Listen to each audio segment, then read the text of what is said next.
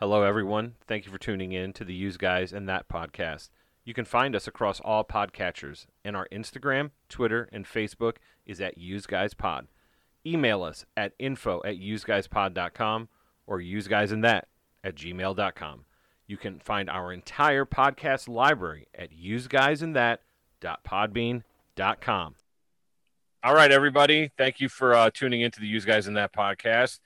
We got the gang here together. Of course, we have the pleasure of our friend of the podcast, friend of the podcaster, Sal Mayweather, joining us. You can check out his website at 3dprintergobrr.com. That's 3dprintergobrr.com. And of course, the Agora. He has his own podcast. Sal, thank you very much for coming back onto our show. Thanks for having me, guys. What's up? How have you guys been? Well, we've been okay, man. We've been having a real fun time watching the genuflecting, the kneeling, and the salvation, because Christ is risen and he's returned. Right. Washington saved. The prodigal son hath returned. And I'm looking forward to be trained however Biden wants to train us, because I heard that this morning on the news that he was going to train all of us to be upstanding American citizens. I can't wait. Thank God we have these elite liberal politicians to tell us how to live our lives. Exactly. What would we do without them? We would be doing what we've been doing for 4 years, just straying, just wandering in the Right. deserts. Yeah. I can't, man. Like the Jacobin, there's an image that I'm sure maybe you didn't see it, Sal, because you got a lot of shit going on. But there was an image from the Jacobin magazine, which it is satire, but it has Joe in the position of Christ in the middle, and it's got Fauci with his halo, and they've got the media's kneeling before him and all this other shit, and it's total satire because they got two drones at the top. Of the So fair play to the communists over there at the Jacobin. That because I told Christopher I was pissed for about 4.5 hours today. I kept looking at the image, Check this out. Did you guys? I don't know if you could see that meme. Can you see that? Oh yeah. Oh yeah. It's with John McCain with he's finally war with Iran, looking down from heaven. He really should be looking up from hell, but you get the point. Yeah, Right. Definitely. It should be hot where he is. I hope he's not able to raise his arms any further than he was in life. That's for sure. But you're right, though. I mean, thankfully, racism is now dead. Right. We're Right. white supremacy. We were all white supremacists 2 days ago, and now we're trained to be upstanding citizens. So thank God for these people, right? What would we do without them? I mean, What a unless turnaround. you What a believe turnaround. in white privilege, or if you don't believe in white privilege, then you're a white supremacist. Yeah. Oh, right.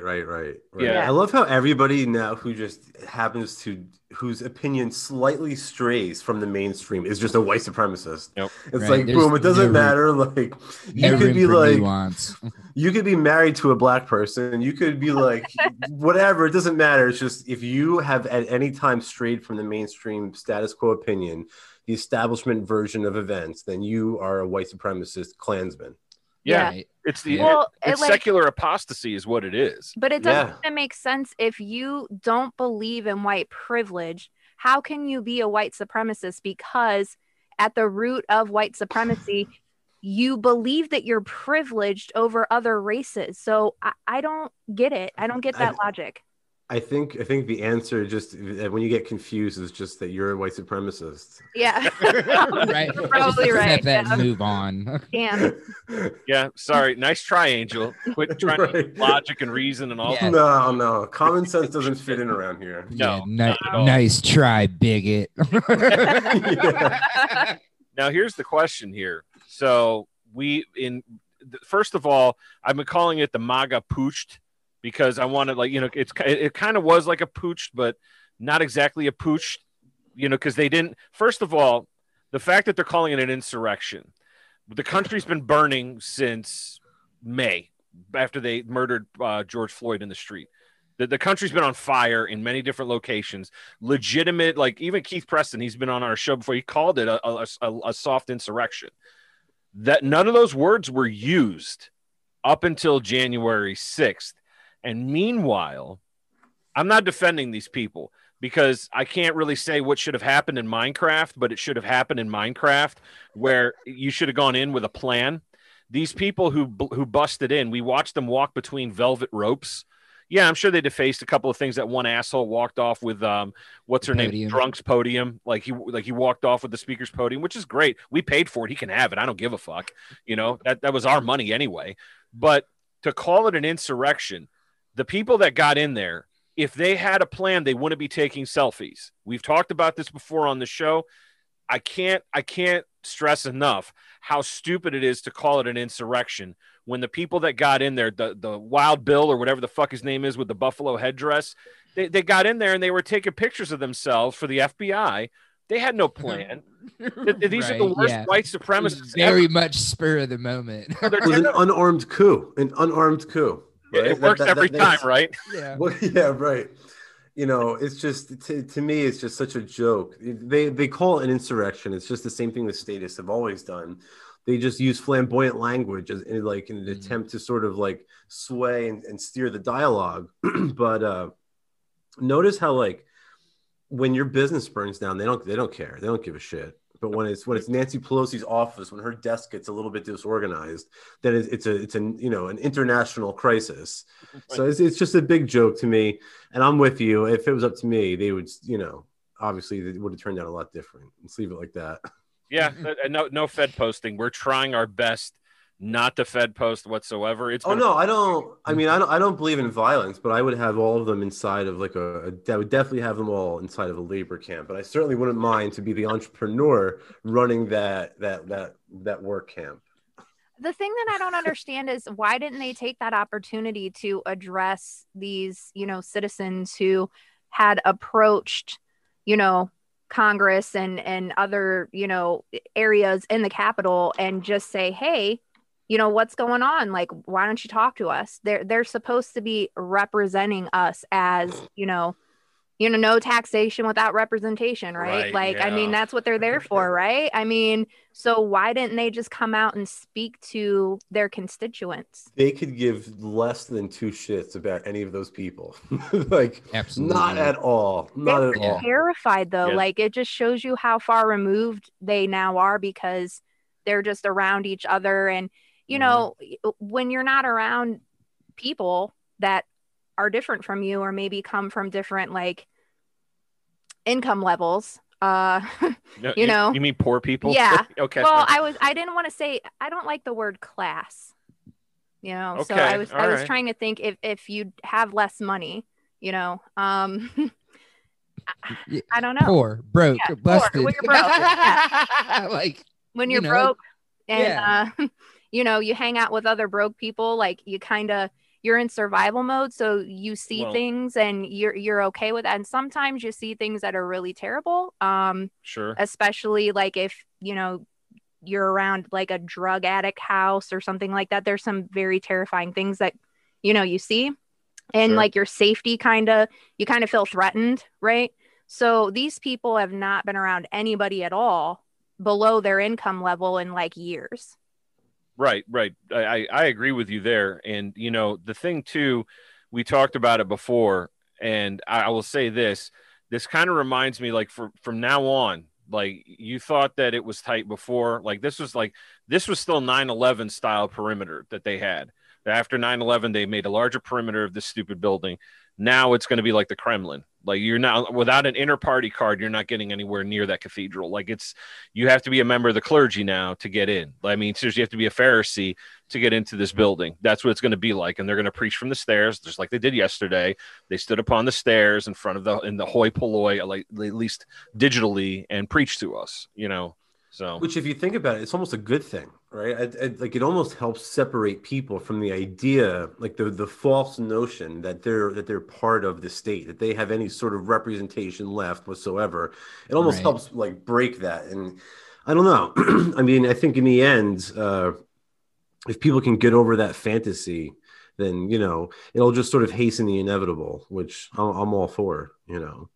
I think that we're on that road right now. We had talked to you before about what it would be like to be a Roman citizen as the legions are pulled back and as the empire starts to crumble around you. And when we talked about it before, Sal, that was back in May of last year.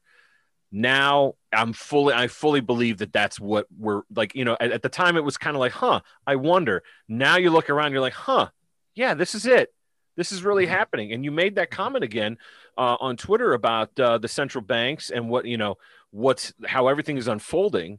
It's totally happening around us. It's totally happening, Yeah, and if there's I mean, this, Jay, but there's different ways to, like, different lenses through which you can look at historical events through. Like, if you ask like a chemist for one version of events, he's going to give you a completely different version of events than like an economist would.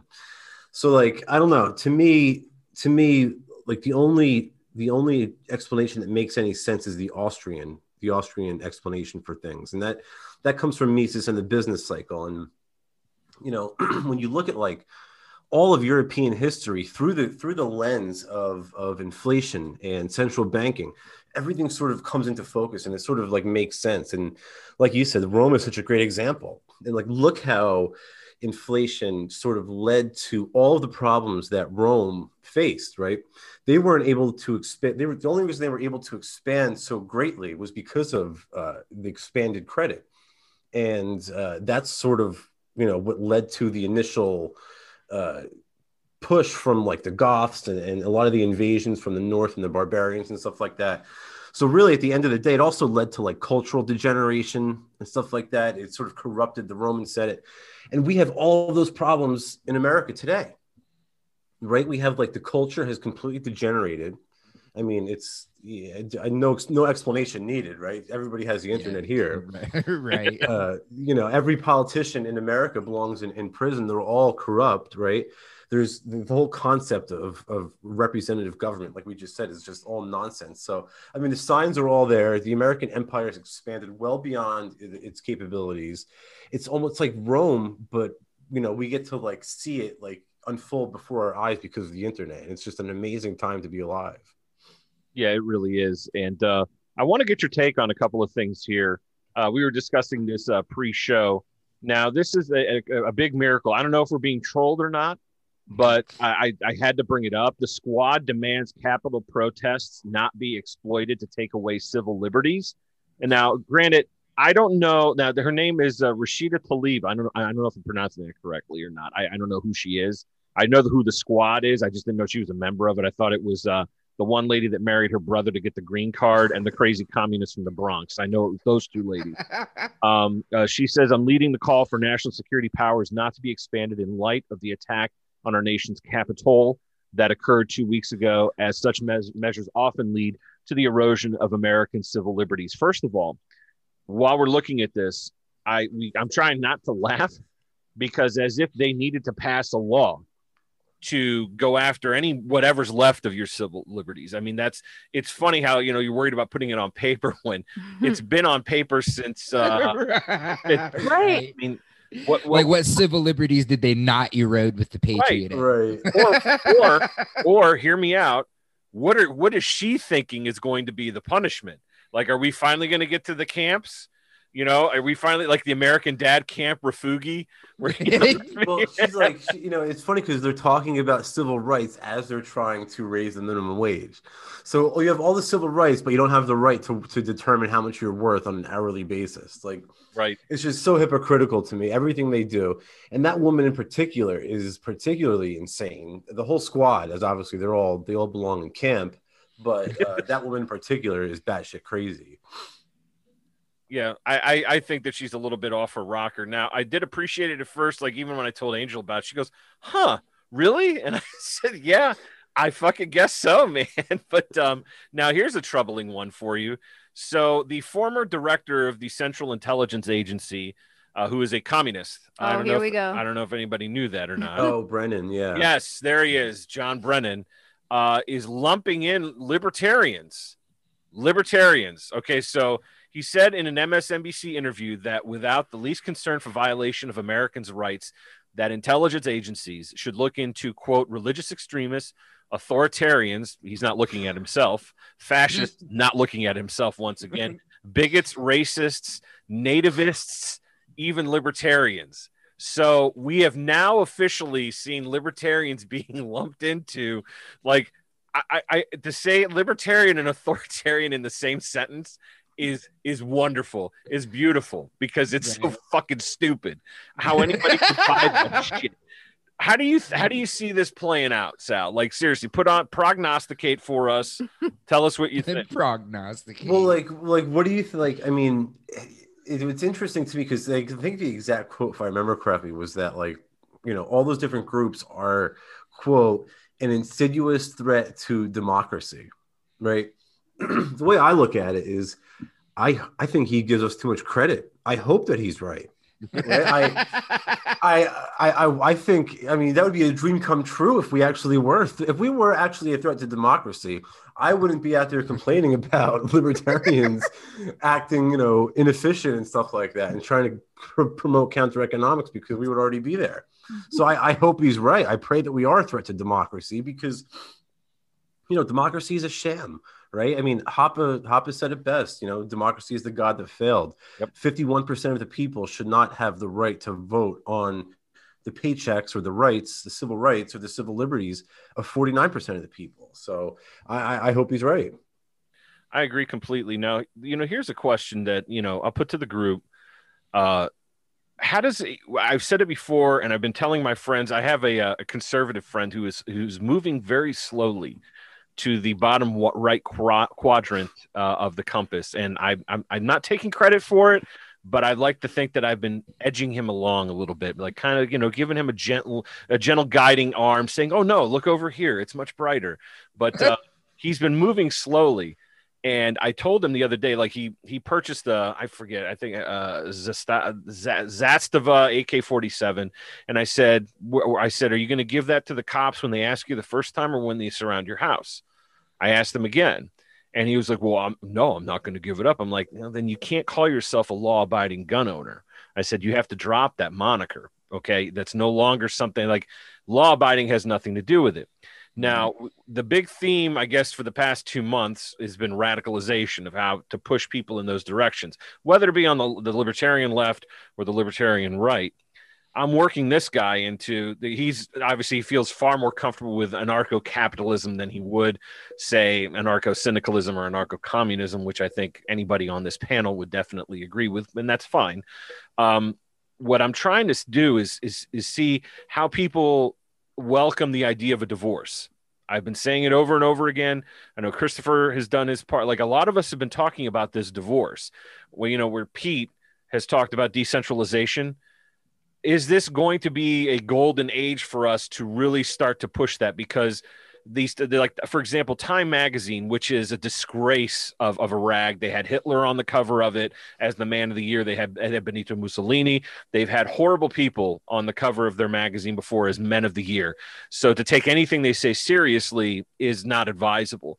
But they talked about in the specific article, which will be in our show notes, about how difficult it is going to be for Comrade Joe Biden, the hero of the working class, to unite the country.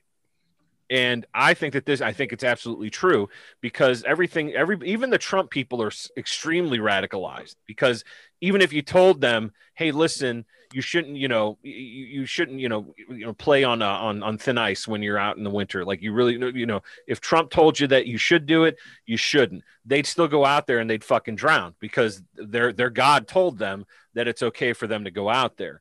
But that's a kind of a form of radicalization, if you understand what I'm saying. So in a way, I think we're maybe a little too far radicalized, even within the political compass, that the left and the right, not the quadrant one, but the traditional pre-French Revolution model one. I think a lot of these people have been pushed so far into their corners that unity is out of the question. Yeah, I see what you're saying. So I think, like if you've noticed, like, the left presidents have become more and more left, right?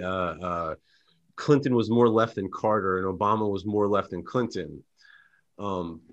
Bush too was more to the right than his dad, and Trump was more to the right than him. So, like, almost like the angular momentum is like the analogy I like to use. And, like, the angular momentum of the state's collapse is sort of like picking up. And so you're going to have, I think it's going to continue, that pendulum is going to continue to swing. And there's going to be more, like, the next Republican will be more to the right than Trump. And the next Democrat will be more to the left than Kamala Harris or Obama. Right. I think Biden is sort of a stand-in. I don't really think he's sort of like a nothing president in my opinion. Yeah, he's a total corpse. He's a total corpse.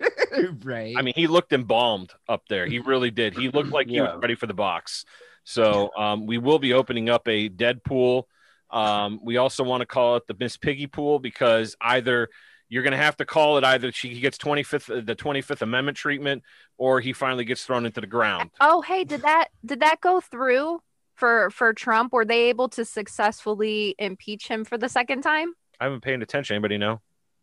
I have no idea. I don't know. I didn't. See, we don't give a fuck. You brought it up. I haven't cared enough to really pay attention to that. Well, they were like had like 10 days left, and they're like, we're gonna impeach him again. Well, I think it was just like a way for them to sort of be like, if you better stay in line your last week in office. You better not do anything too crazy, and if you do, then we're gonna convict you. Like we're gonna impeach you again. It takes them forever to do anything. I don't know why they would. If they got something done in 10 days or less, I'd be really fucking surprised. Yeah, that's true. Mm-hmm. Think about this though, guys. This could be the end of the GOP because he's threatening in his circles to start his own political party. Which, fingers crossed. Fingers crossed. For those of you who aren't watching and are listening, Sal gave us the big fingers crossed. So let's hope that it happens. I think it's great. I think people also forget that we had, the Whig Party that existed prior to the Republicans. And once the Republicans came around, the Whig Party just kind of, it faded away. It didn't exist anymore. So this is not something that has not, this has happened before. You've had a Federalist Party, for example. These things happen. But I would love for a Trump, quote, Patriot Party. Could you imagine the statism that would ooze from the stickers that they would sell people at their conventions? You know what I mean? Like the Lee Greenwood song, they would just play that on fucking repeat and people would be crying with crucifixes and shit. Like it would be totally wild. Oh my God, the Q people, it would be insane. Oh, they wouldn't be able to handle. They'd be jizzing all over the place. Forget it. They'd be like, it really was all part of the plan. Yeah, right. Right. They would feel vindicated. They would feel vindicated. Yeah, that's true. So there is a little promise for that. It would be great if they don't impeach him and he runs. I mean, that would guarantee Miss Piggy gets another term, so she could be president probably for, I don't know, what is it? So she would get 2 terms. Okay, so 8, maybe 12, 13. She would rival FDR in the amount of time spent in the chair. Who knows? There's a lot of potential for Miss Piggy. I think if Trump actually did something with a little bit of gusto, if he actually did pardon Assange or Snowden or something, he could have pulled like a Teddy Roosevelt, Bull Moose sort of comeback kind of thing, third party. Yep. But I think he blew that chance by not bowing down to the populist base. I think he sort of screwed that. I mean, who knows what will happen in 4 years, but it doesn't look good for him as of right now. Wasn't that a disappointment, you guys? Like, we kept waiting for the pardons to come out for Julian Assange, for Edward Snowden, and for Ross. Did anybody actually think that all of a sudden, I mean, this guy is a mass murderer. He killed 19 pine nut farmers at a wedding. I mean, of course he has no compassion for a journalist. Like, these people are psychopaths. Mm-hmm. I think sometimes we give them too much credit. They're not good people. They're just bad people at the end of the day. You're right. Also, too, his whole I guess platform for a while at first was no leaking information, information. We're totally against it. So why would he pardon 2 people that leaked information? That's a good point. And he said all sorts of bad stuff about Snowden and Assange at the debates, and he's always been like one of those like thin blue line, cop suckers, which is ironic because the cops beat the shit out of all of his supporters a week ago. Yes. So it should be no surprise that he didn't pardon Ulbricht either. Anybody that I was gonna say, if there's anybody that I was really like, all 3 of them deserved to be pardoned for sure. Man, I was really hoping like Ross Ulbricht. Yeah. If there's anybody that I was like truly like, come on, at least give us that, man. Nope. I honestly, so my thought process. So there's an agorist out in Germany, a friend of mine named Max Hildebrand, and he suggested that like we all just get together and just go storm the prison. And obviously, you know, that sounds batshit crazy and stuff, right? But my thought process is maybe, you know, not today, but maybe in 20 years, you know, the state will be further enough progressed into their collapse, and the Agorist movement will be more organized, and we'll be at a point in time where we can challenge their monopoly on violence. And who knows what will happen at that point. Yeah, that's an excellent point, and I look for like you said, I do look forward to that as well, because the sooner the better. Because the mass murdering machine has to stop. It's awful, and you know, I do worry about the foreign policy, because at least with the last guy that was in the chair, you know, he did seem to avoid major conflict. He did try to sit down with that piece of shit communist dictator out of North Korea. Like, okay, fine, that's great. I know a lot of that was for his own ego, because Trump's never going to do anything that's not in his benefit personally for his own profile. But that speaks for all of them, I think. I don't think that when people think that Barack or George W. Bush or any of these people that came before them do these things for the benefit of the country, I also find that laughable, because it's also about building their own prestige and their egos. But nonetheless, we didn't go to war with Iran. And I know that that's been something that the establishment has been drooling over since the initial invasion of Iraq for the second time. I know that that's something that who was it? Was it Donald Rumsfeld that was talking about it at the Trilateral Commission? There was some big, huge plan that was in 2000 that they wanted to put together, where they were going to invade Iraq, Iran, Syria. There was a lot of countries. Well, I mean, we're already in Syria. We've been in Iraq for what now? Is it 18 years now? And then Afghanistan is crazy. Jesus, 19 years now? No. Wait a second. That's 20 years. Yeah. 20 years. Yeah. Jesus Christ. So how do you feel about the Iran situation? Do you think that that's going to be on the table? Oh, yeah, sure. No, it always is. And, you know, Trump did start a war with Iran. It was just, it lasted for like a couple days, right? There was like a brief missile exchange. Some Americans had permanent brain damage from that attack, but you know, we like to pretend that didn't happen, right? Trump's a good guy, right? Just because he started less horror, like horrific bloodshed than the other lunatics that came before him. Right. Like it disgusts me like that they get away with this stuff. I mean, I don't know. I hope we don't have a serious, major, all-out, you know, boots on the ground sort of situation with Iran, because then I think that'll be a really, really shitty situation. Like, you don't want to go door to door in Tehran. That does not sound like a good time for any soldier. Obviously, this is why I don't pay taxes, because I will not pay for this kind of shit. So I think it's disgusting. I hope it doesn't happen.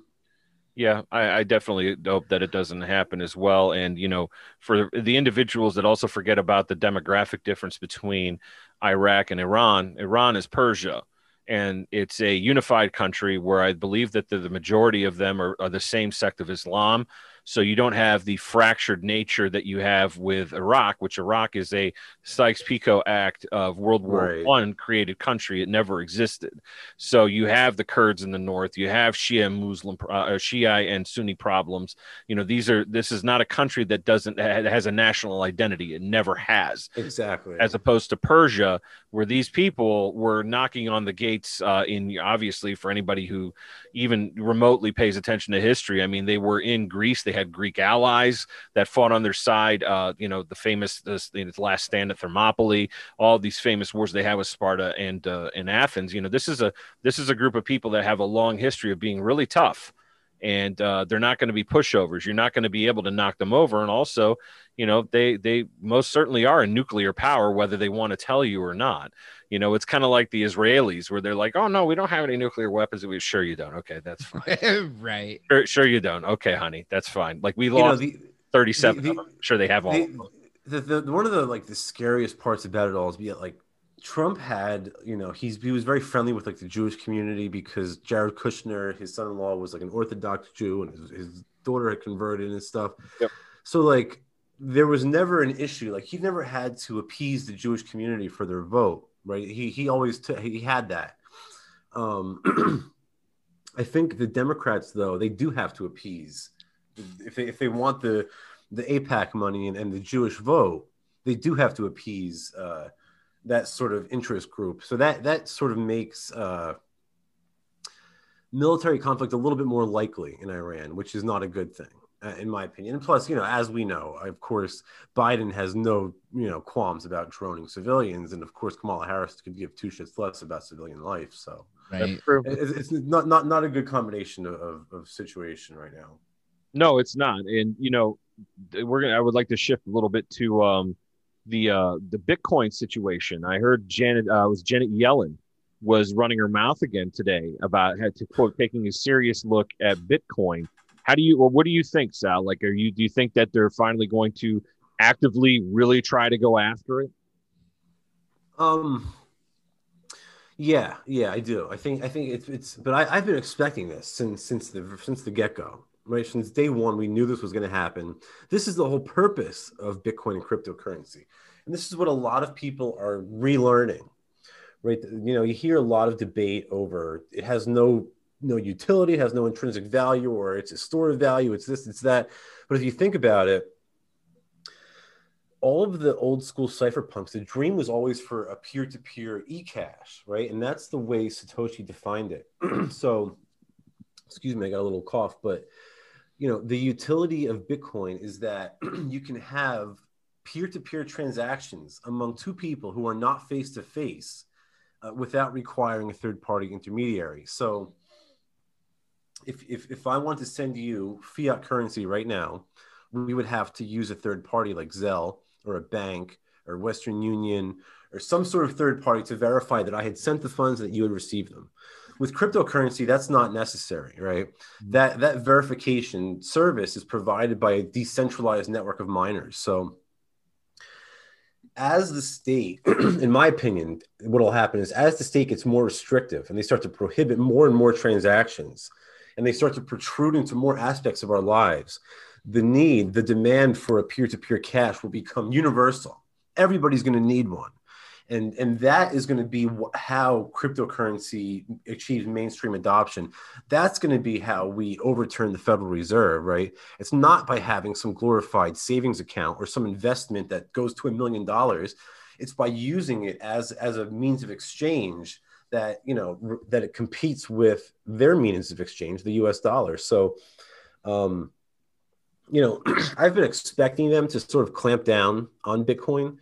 And when that happens, what I expect, and I've written a little bit about this at the New Libertarian, what I expect to happen is you're going to see a sort of shift from pseudonymous chains like Bitcoin and Bitcoin Cash to more privacy coins, to more privacy-focused anonymous chains like Monero or Dash and R, things where it's a little bit more difficult for them to track. For anybody out there listening, if you do hold Bitcoin, what I recommend doing is shuffling your coins, mixing them up. You can use Cash Fusion if you're holding Bitcoin Cash, or you can use Wasabi Wallet if you're holding BTC. It sort of just mixes up the Bitcoin so that the feds can't tell who held your tokens before you did. Okay. Excellent advice.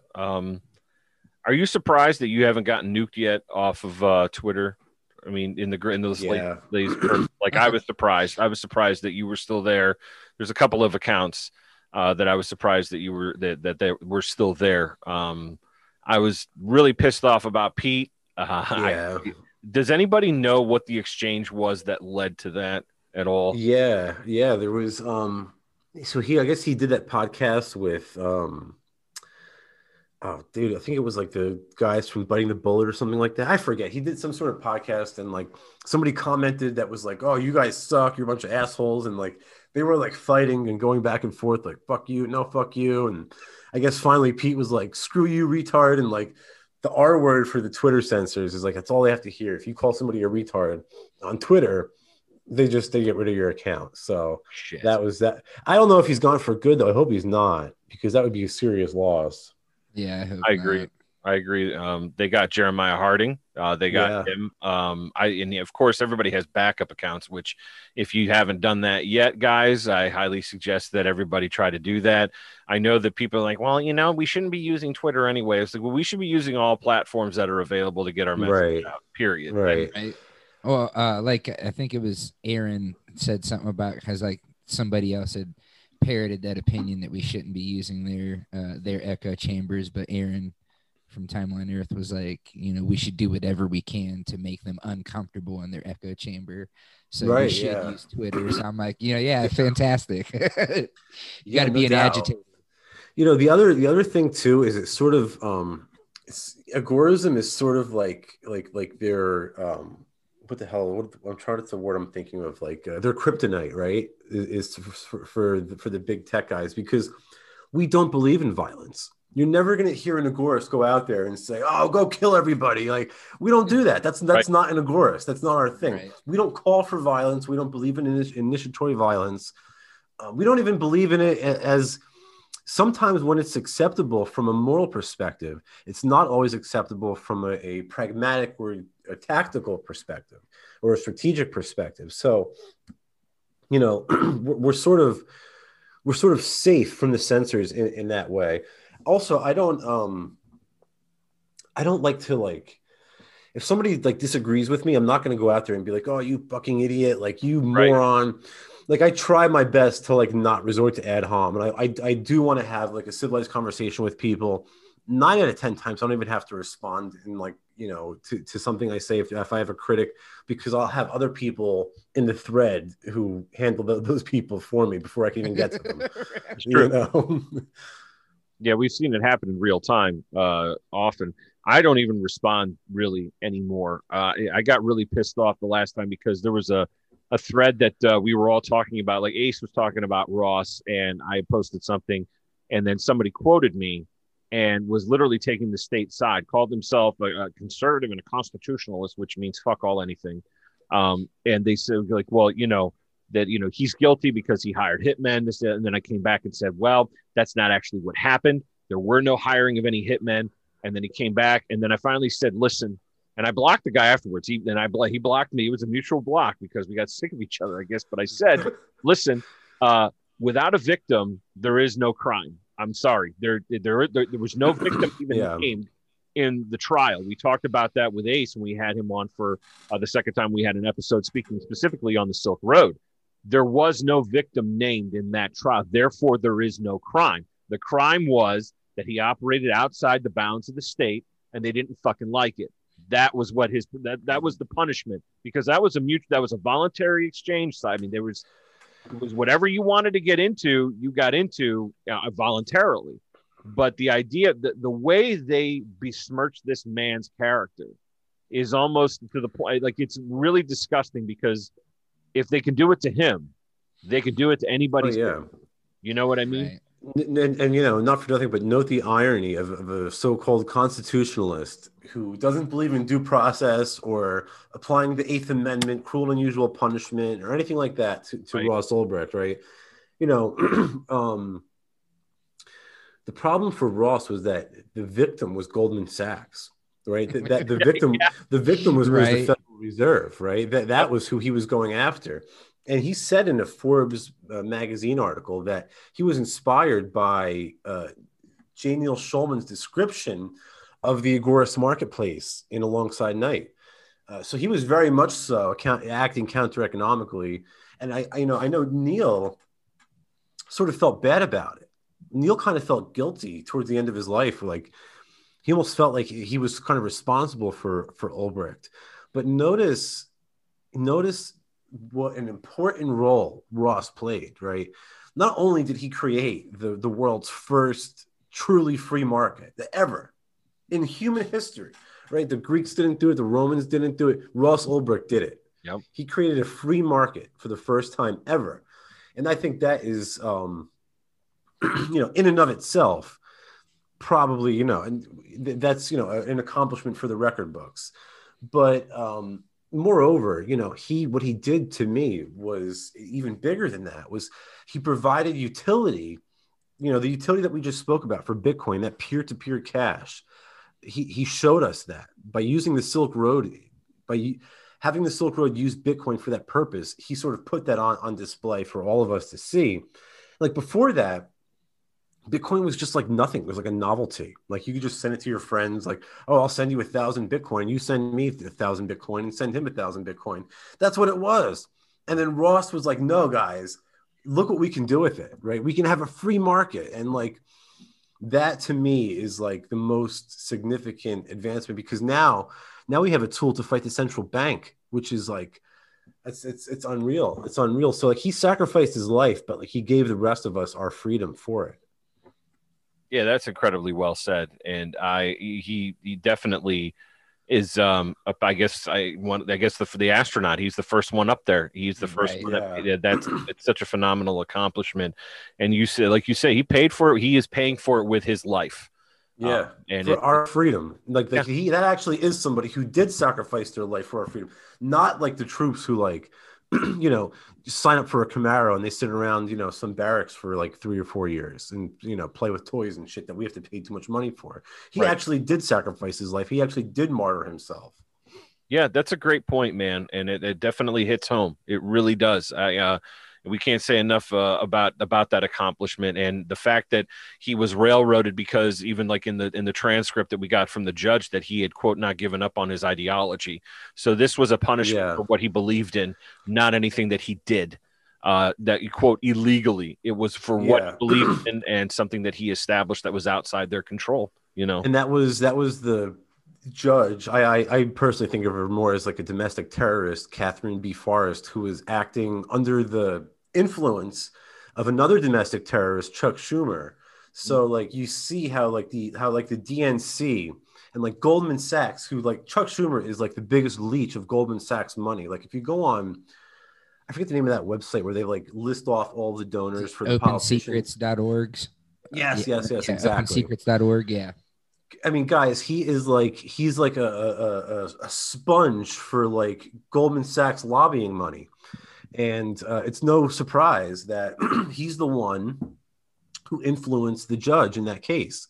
He was the one who like held news conferences about what a terrible person Ross Ulbricht was. And like, it's just so corrupt. It just makes me sick to my stomach. I feel so bad for Ross. It's so blatantly obvious too. Yeah. I just hope we can get him out one day, Yeah, it would be nice. And like I said, that the problem is I try not to be hopeful for anything, because when I am hopeful for something, I don't know, maybe it's just part of my character. I always think the worst.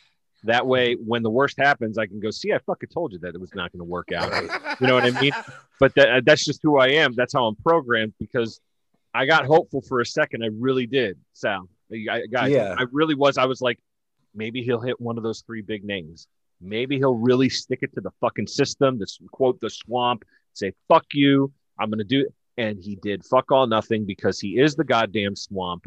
It was such a letdown. I thought maybe Assange, because Trump's the kind of guy who he'll like reward his allies. Like that's why Lil Wayne got a pardon, because Lil Wayne was always a Trump supporter from day one. He never swayed. Right.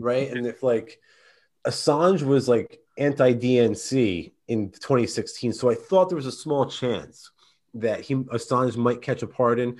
I didn't think there was much hope for Ross or Snowden. Yeah, especially since all the treason talk that happened with regard to Snowden, which I find it amazing. Yeah, I knew Snowden wasn't going to get a part. There's still too many people that consider him to be a traitor. Like, you're right, like and statist and your normies and your normie statist and shit. Like there's just far too many people that like, oh, he committed treason and he's a traitor, and it's like fucking bullshit. Like, but you know what? The Republicans in the Senate are such scumbag lowlives. They are such pieces of trash. I'm sorry for speaking this way on your podcast, but that's I really can't describe.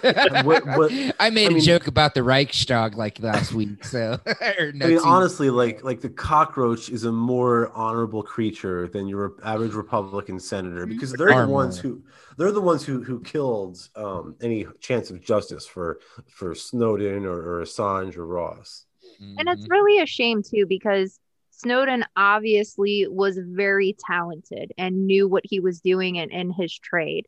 And the fact that they wouldn't take what he had to say in consideration and actually keep him as a citizen of the United States and have him do great things for the United States, it's very telling of where they're at. Well, that's like any like sort of like innovative tech entrepreneur has like a target on their back. And we can go all the way back to like, do you guys remember Aaron Swartz? Aaron Swartz, he was like, Yeah. yeah, like you know the story. He was like this like innovative, like just a brilliant like tech guy. I don't think he was like an ANCAP like or like a sort of libertarian like us, but he was sort of like a libertarian progressive, and like he was driven to commit suicide because of some of like the state's persecution. So like anybody who's like talented, like Ross Ulbricht, like any of these guys, like Cody Wilson, Yeah. Satoshi Nakamoto had to like remain anonymous. So didn't Aaron Schwartz also make Reddit or create Reddit? Yeah, something like that. Okay. Something like that. I don't know the exact story, but yeah. Well, I guess you're right. I should have known better than that wouldn't happen. Like, I'm still pissed off about it because, yeah, you know, it's Ross, all three of them, for fuck's sake, all three of them. You know, I keep thinking about Snowden too, where like, you know, the punishment for like, well, you know, he didn't go through the proper channels and he didn't follow the chain. Well, no. Right. He not only did he fucking try to talk to somebody, but that wasn't the point. Is that they wanted that illegal activity to continue on. That's the whole point. That was the whole reason why that program existed. And the fact that he exposed it and say, hey, listen, you know this piece of paper that all of you fuckers worship, okay, including myself up until, 6 years ago? And not worship at least, but held in reverence, I guess, or said, hey, these are the rules. This piece of paper that was created in a coup, okay, because it was a coup, you guys, it's against the rules what they're doing. You're not supposed to do that. This is violating your rights as individuals. And the entire country turns on him. It says, fuck you. What are you talking about? How dare you? And then you went to Russia. Oh, clearly you were working with Putin. It's like, oh, for fuck's sake, man. But like, you know, it's like ironic to me that they accuse him of not going through the right channels when the whole issue was that they weren't going through the right channels to get their warrants. Right. So it's like, say the FISA courts were bullshit. Yeah, right. I mean, that would be like, you know, that would be like killing a bunch of, I don't know, just it's like so hypocritical to me that like it's just blatantly obvious that like these people are accusing, you know, it's like the pot calling the kettle black, and like I don't understand how the public doesn't see it, but like I don't know. All of those cases, frankly, Snowden, Assange, Ulbricht, they're all like so hypocritical at the end of the day. I mean, I had a tweet, you know, regarding Assange where I was like, it's true if you think about it, like, why should revealing a war crime be more dangerous than committing one? Right. Well, you know, the same thing goes for like Snowden. It's like, I don't know. It's just so hypocritical. These politicians like point the finger at the rest of us when they're the ones who are doing all this terrible shit behind our back. Right. Mm-hmm. Right. And speaking of terrible shit, you caught some flack recently. I know that I have to be specific because the last time I was like, hey, you caused a shitstorm on Twitter. And you're like, which one? Okay, no. Yeah. But I tried to be a little bit more specific this time. There was an individual that was murdered during the putsch that happened at the Capitol. And you had said that if you weren't like, and you brought, I think it was Breonna Taylor's name into it. And if you were incensed by one, but not by the other, you're part of the problem. Could you elaborate on that a little bit for our audience? What you were getting at in that? Because I understand what you meant, but right. Well, both cases are examples of femicide, right? It's the state murdering American women, and you know, Republicans don't care when their team does it, and the Democrats don't care when their team does it. But you know, the rest of the time during the week, they're all feminists. So It's like, you know, it's crazy to me how they don't care when the police murder a woman, as long as it's you know, consistent with their viewpoints.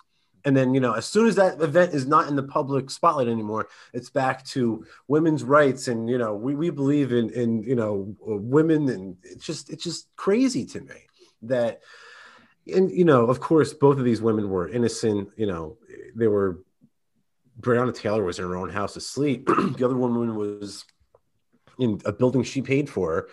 And, you know, I had Republicans in that thread telling me, well, Breonna Taylor's boyfriend did this and that, and she shouldn't have had him in the house. And then I had Democrats in the thread being like, well, she shouldn't have been in Capitol Hill, and she was in the middle of an insurrection, and while she was rioting, and it's just like insurrection. And it's like, you know what, guys, if you're making excuses for politicians to murder young women, you might want to take a long, hard look in the mirror what kind of person you are. Yeah, well said. Yeah. And, you know, by the way, sticking with the theme of human beings being murdered by the state. So for the longest period of time, we were told that what was it? The county sheriff's department that was responsible for the murder of Duncan Lemp, that they were reviewing the body cam footage, that they couldn't release it yet. And then voila, it just turns out that there is no fucking footage. They literally told us, not only is there not any footage, but the motherfucker that killed him, he's not going to face any charges. And the fact that it hasn't blown up more, like there's a lot of us that tweeted that shit out that like we're obviously very upset about. I cannot, for me, I'm starting to lose a lot of patience with people because the police for me are the biggest fucking issue that we have in this country. The biggest. It's the standing army of occupation. It has been for a long time. Now they have military toys. They're killing people in their beds. Okay. They're shooting into houses. Oh yeah. At 3 o'clock in the fucking morning, which is what happened to both Breonna and well, maybe not at 3, but it was dark and it was late at night. It happened to Breonna and it happened to Duncan and his girlfriend and many more. Yeah. And more than we are beginning to like, the fact that we don't really know how often this happens should be troubling to every single person because it's terrifying. It's terrifying that you could get swatted just because you know they get the wrong fucking address. The Free Thought Project has been the source of nightmare fuel for my life personally because every day I'm looking at it and some fucking asshole piece of shit with a badge pulls up to the wrong address, kills the family dog, or tries to shoot a human being, ends up killing a dog or killing a kid, and it's happening every day. And then he gets a 2-week paid vacation. Right. Yeah, I've told go ahead, Sal. There's 2 cases that keep me awake at night. Ross Ulbricht is one of them, but I don't know if you guys have heard of Aiyana Jones. She was 7 years old. She was sleeping on her couch, and it was actually part of like that show First 48. It happened in Detroit, and I guess they were looking for a drug dealer, a nonviolent person, and they show up to the house.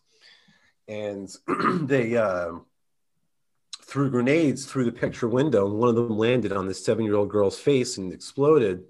And then when the grenades had went off, they sprayed the house with machine gun fire. And when the smoke cleared, there was a 7-year-old girl dead on her own couch. Well, it turns out they were at the wrong address. Oh my God. And they were just he gets a 2-week paid vacation. He's just doing his own job. The guy's probably still out there with a gun and a badge.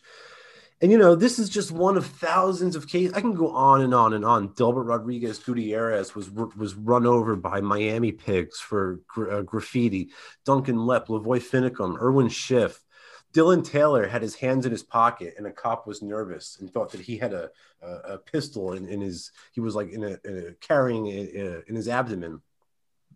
So they shot and killed him. And I mean, the stories go on and on and on. And it makes me sick to my stomach that they get away with this. But I think the only thing, it's sort of a double-edged sword for the state because they murder people and they keep us in line like this. It sort of scares everybody. Like, you don't want to get shot, so you do what they say. But at the same time, every time that we watch them murder somebody on YouTube, it takes a little bit of their legitimacy away. And it makes a few more people despise them and think like we do. Yeah. So, in the long run, it's just part of the inevitable, like I said, the angular momentum. It's part of like keeping it up, part of the collapse, the inevitable collapse. I'm glad that you said that because I've said it before, on the show, to pair it off of what Michael Malice had said, when he wants people to look at the average journalist the way they look at a tobacco executive. I use that framework and I want the average American to look at a policeman the way they look at a tobacco executive. I want that exact same experience because to me, that has been it's also been the hardest road, but I think for me it's been an easy road. And like I said, what's fucked up is I can get people really worked up about dogs. I can get like human beings doesn't really hit home, but when you talk about killing your furry friend, then that really, the people look at you and like, really 25 a day? I'm like, well, that's what they're admitting to. Yeah, exactly. Yeah. Every 90 minutes, they kill, the police in America murder someone's dog. Every 90 minutes. Jesus. It to me, that is the way to get people at least to radicalize a little bit, to look at the police, because we've been conditioned. Like I remember, like my son is about to turn 18, and I remember, and this is when I was a statist, I was programmed just like everybody else. And I remember I had to take him to Safety Town. They called it Safety Town. And it was to teach him how to cross roads and, to trust the police. And, when you see somebody with a badge and with this uniform on, costume, that you're there to be trusted and stuff like that. Like, I remember looking back and like, I feel guilty about that, because it's like I participated in this ritual without knowing that I was kind of brainwashing. Now my kid's gone the other way. He's trying to get the IWW into his McDonald's where he works. Like, he's trying to unionize, and he says he's a syndicalist. I'm not sure how much he believes in it, but we'll see how that works out. But at least he went in a different direction. Right. Yeah. I fucked up a little bit, I guess. I got him to the anarcho part, but now he says he's a syndicalist. I always mess with him too. I'm like, you're a bicyclist. What? He gets so angry. No, it's a syndicalist. Like, okay, whatever. Fine. Whatever. I mean, it's like I like Metallica. His favorite band is Megadeth, I guess. I don't know. But that's the way I look at it. It's like, okay, all right, it's kind of cool. It's not as cool as what I like. You should just tell him that you started reading Chomsky, and maybe he'll start reading Rothbard. Good idea. This is a great know. That'd be a great idea. It's fortunately for him, he has a network of people who, like, my sister is a radical. She's a liar, but she's a radical anarcho-feminist. She's that. She's a crazy person, but I love her to death. He's surrounded by people who are liberty-minded, so we were able to crack that programming fairly easily. But not everybody has that. And I think the police are a big one. That to me is, how they say marijuana is a gateway drug? Well, to me, once you lose faith in the cops, that's the gateway to liberty to me. Because once that's broken, that, you then begin to see things with a lot more clarity. You know what I mean? Yeah. And I think your analogy is spot on. When you say like it's the gateway to liberty, because if you think about it from like a purely counter-economic standpoint, like that is the key to counter-economics. And like, it's something that I've spoken about, something that Conklin spoke about, something Pete Quinones has spoken about. When we can crack the state's monopoly on violence, that is sort of the holy grail of counter-economic entrepreneurship, right? If we can provide a competitor to the state security services, then it's all over. Then their monopoly, their whole house of cards will come crumbling down. That's one of the reasons I encourage people to like check out. I'm drawing a blank. What's that guy's name in Detroit? Detroit Threat Management. I think it's like Dale Brown or something like that. Okay. He does a lot of great work at Detroit Threat Management, but he's not really like an anarchist, but he is providing a competitive alternative to failed Detroit policing. Mm-hmm. Why would you, why would you call cops, the police on, your neighbors or your friends, or if anybody who needs help, if you thought that they were likely to get shot and killed? Why would you renew a contract with a private firm who had a reputation for murdering children, like we just spoke about, Ayanna Jones, that took place in Detroit. So, the people there have an incentive not to do business with the Detroit Police Department. And they have an incentive to contract with private entrepreneurs like Dale Brown and Detroit Threat Management. So like, to me, that is like the private policing is sort of, like I said, it's the holy grail of counter-economics. I think you hit the nail on the head. It really is the gateway to liberty. Yeah, I appreciate that, and I really hope that we can make a difference with people, because it's not the fact that Americans will still bend the knee to this group of people. And like I said, conservatives are kind of the people that will thank a cop for their service after he ass rapes his wife and kills his dog, and be like, "Well, I still appreciate you for your service. Thank you for keeping Right. I'm serious. Like these people, it's a cult. It really is a cult. It is. It really is. And, in order to break the high priest power, that's the way to go. I've got an uncle who's like this super Republican MAGA lunatic, and he's like a big gun guy, and he's got the blue line sticker and the "Don't Tread on Me" sticker. He's like the walking hypocrisy that we all laugh at. And I said to him, I was like, I just said to him, I was like, well, you like guns and you like the police, but if it wasn't for the cops, then gun control would be irrelevant. Who cares what laws the Democrats pass if there are no cops to enforce them? Bingo. And he just looks at you with he tilts his head like a confused dog, and he kind of stares at you, and he doesn't know what to say. Yeah, right. The eyes twitching a little bit. Right. What does not compute? What do you mean? Right, yeah. What? I hear you. Smoke is coming from his ears. It's just they don't know how to. It's just a lot of these statists have never been hit with a logical argument. So when they hear someone like us speak consistently, it really does. It's sort of just it's like a smack across the face. And sometimes it's the wake up call people need, that's why it's called the red pill.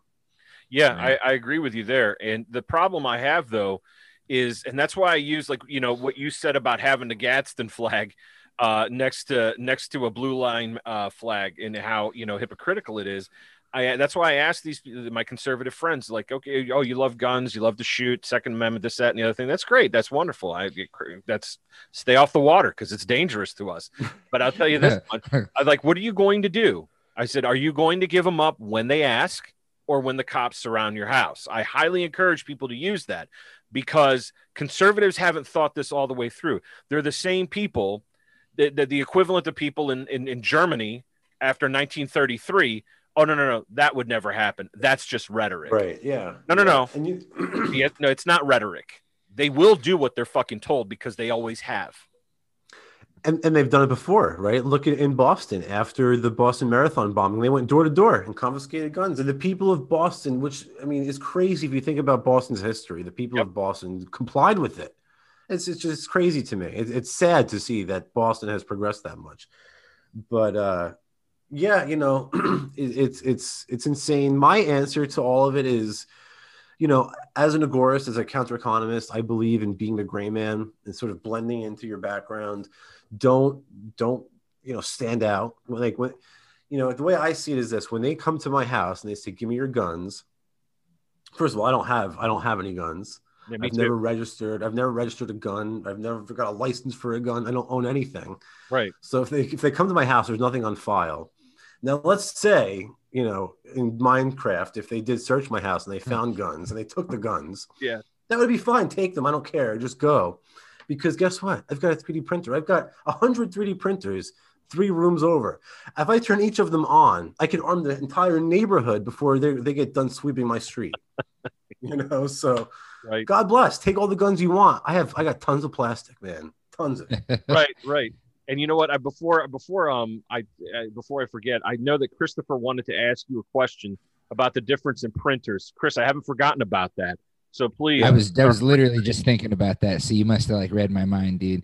Yeah. So you there was another version of a Creality printer that you had posted about on Twitter. It was an easier to assemble one, I suppose. Oh yeah. So so there's a bunch of them. I think the easiest one for beginners, in my opinion, is the CR6 SE. Mm-hmm. It's very easy. It's modularized. It's basically half put together when you get it. It has 5 parts, and I think there's a total of 8 screws, and you just plug in the display cable, and that's it. You're up and running. So it's super easy. The other thing too is one of the most difficult parts of learning how to use your 3D printer is learning to level the bed. It can be a pain in the ass depending on the machine you have. You have to sort of make everything perfect, and you have to futz with the screws and stuff. But with the CR6 SE, it has this really convenient auto leveling system built into it. So you just press a button, and the machine will cycle itself through 14 different points on the bed, and it'll Oh, come wow. down. It'll say, okay, we're level here. I'll go over to the next corner. It says, all right, well, and so like you don't have to do anything. It's just very plug and play. That's why I recommend it for beginners. The most popular one is obviously the Ender 3 series. Right. Like the Ender 3 is the classic one. That's the one that Turns Dispense recommends because it's the cheapest. The V2 is the most popular model. That's the one we sell the most of. I've been playing around with the LD002R, which is like a resin printer, which Okay. I don't know if you guys follow me on Snapchat. It's a whole different sort of Oh, I sure printer. do. It's amazing. Yeah, I've seen Yeah. them. It's like doesn't use like liquid resin or some shit like that. Yeah, it's like it's really crazy. It's a beautiful process to watch. Honestly, it's like almost like it just like lifts out of like a Glock just emerges out of like a pool of like liquid. It's really beautiful. That's great. Nice. Yeah. Does anybody have anything else before we wrap up? I don't want to take any more of Sal's time. Anybody? No, just thanks for coming on. It's always a pleasure to have you. Thanks for having me. I mean, I love absolutely. coming on this show, man. This is, sometimes it's a pain in the ass when you come on a show that like you don't know, but like when you come on with people and it's like, sometimes it's just more fun than others. This is one of the fun ones. So Oh, thank you. That's quite a compliment. We appreciate it. Before I wrap up, I do want to throw out we have an official sponsor. It's Akron Apothecary. I'm pronouncing it right. Angel said that I'm pronouncing it right. That is correct, sir. Our friend Todd the Gay makes soap, cold pressed soap. He's got different flavors that you can pick from: chocolate, raspberry, cocoa butter, peppermint poppy seed, plain old soap. It's called plain old soap, orange and cocoa butter. I've used the stuff that has the aloe in it. It's very nice. There's also a coconut citrus sorbet and sea salt. It's very fancy soap for your very fancy ass. If you want to get yourself clean, go ahead and check it out. He's got a shop on Etsy. It's in the show notes. Help out our friend Todd. This is soap that he makes in his house. I've actually seen the process. It's fantastic. And I know it is really Angel awesome uses soap, it. yeah. Yep, Angel uses it. So this is a no bullshit thing. You want to support a local business, please check out our friend Todd. I'm trying to get him to change the name to Todd the Gay Soap or Todd's Very Gay Soap because he's a gay fella. But the soap is for everybody. It's for everybody. It's not just for gay people. It's for everybody. And that's what I like Gay, about straight, trans. it. It doesn't matter. It's got that soap for that ass. It's got that soap for that ass. I also want to book of the show. So I've started a new book that I highly recommend. First of all, I did a recommendation not too long ago, Christopher Hitchens, God Is Not Great. It's a fantastic book. If you haven't checked it out, it's narrated by the author. He's no longer among the living. He is a fantastic writer, super logical, excellent writer. He's a recovering Marxist, like yours truly when I was young and stupid. But Christopher Hitchens, he was a real gem, and he's sorely missed. Excellent book if you have the time. But right now I'm reading something called Red Famine by Annie Applebaum. It's about the Ukrainian Holocaust. Initiated by Stalin, that murdered a conservative estimate of 5 million Ukrainians by starving them to death. The actual number is closer to 7 million Ukrainians. We've talked about it on the show before. I know we have listeners in the Ukraine, in Ukraine. The Ukraine is when it's part of the Soviet Union or the Russian Empire. It's an independent country with its own culture. She actually is going through the process of de-Ukrainianizing the country, where you weren't allowed to speak the language, that it was replaced by Russian, that it was Russified. And we're getting to the parts where you're starting the communist policies that starved, like I said, up to 7 million human beings in 1 year. I highly recommend it. It's important to keep these things in mind because there are people that are walking around college campuses, probably your workplace, who really don't know or think that guy did good things. Yeah, I know he has a high approval rating in the former Soviet Union, specifically in Russia, and I'll never begin to understand that for the life of me. He is the silver medalist in the mass murdering games, finishing second only to Mao Zedong, who killed 60 million human beings in the last century. Communism is cancer, and obviously, you guys, please check out the book if you have time. It's an excellent read. It's a trip to a very dark place. So that's all I have. Sal, if you have anything else before we wrap up, please go ahead. The floor is yours. Yeah. So, it's interesting. Just a little side note on what you said. Mao is still killing. The CCP is still they're still around. They're still murdering people. Just for the listeners out there, it's that disgusting of an organization. But you can find me. I'm on all your social media platforms. Sal Mayweather, Sal the Agorist. I'll be speaking at the Greater Reset. Let me just check. That's January 25th at, I think it's like 6 o'clock in the afternoon.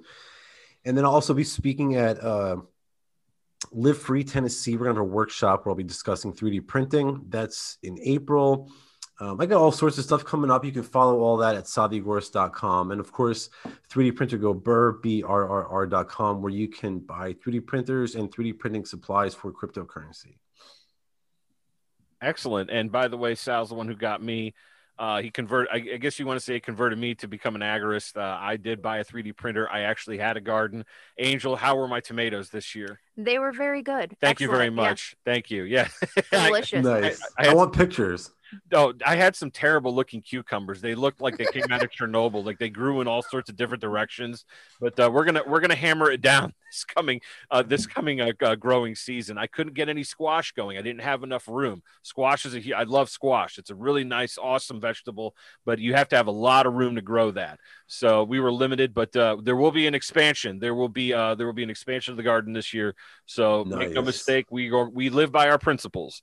So, once again, I have to throw credit to you. You got me on board the train. I was kind of, veering towards being just the regular old ANCAP or, just an anarchist without an adjective, but definitely, free markets, counter economics. That's the way to go. And we owe it to you. So thank you very much for guiding at least me in the right direction, as always. Awesome. Thank you. All right. Excellent. Guys, check out Sal's stuff.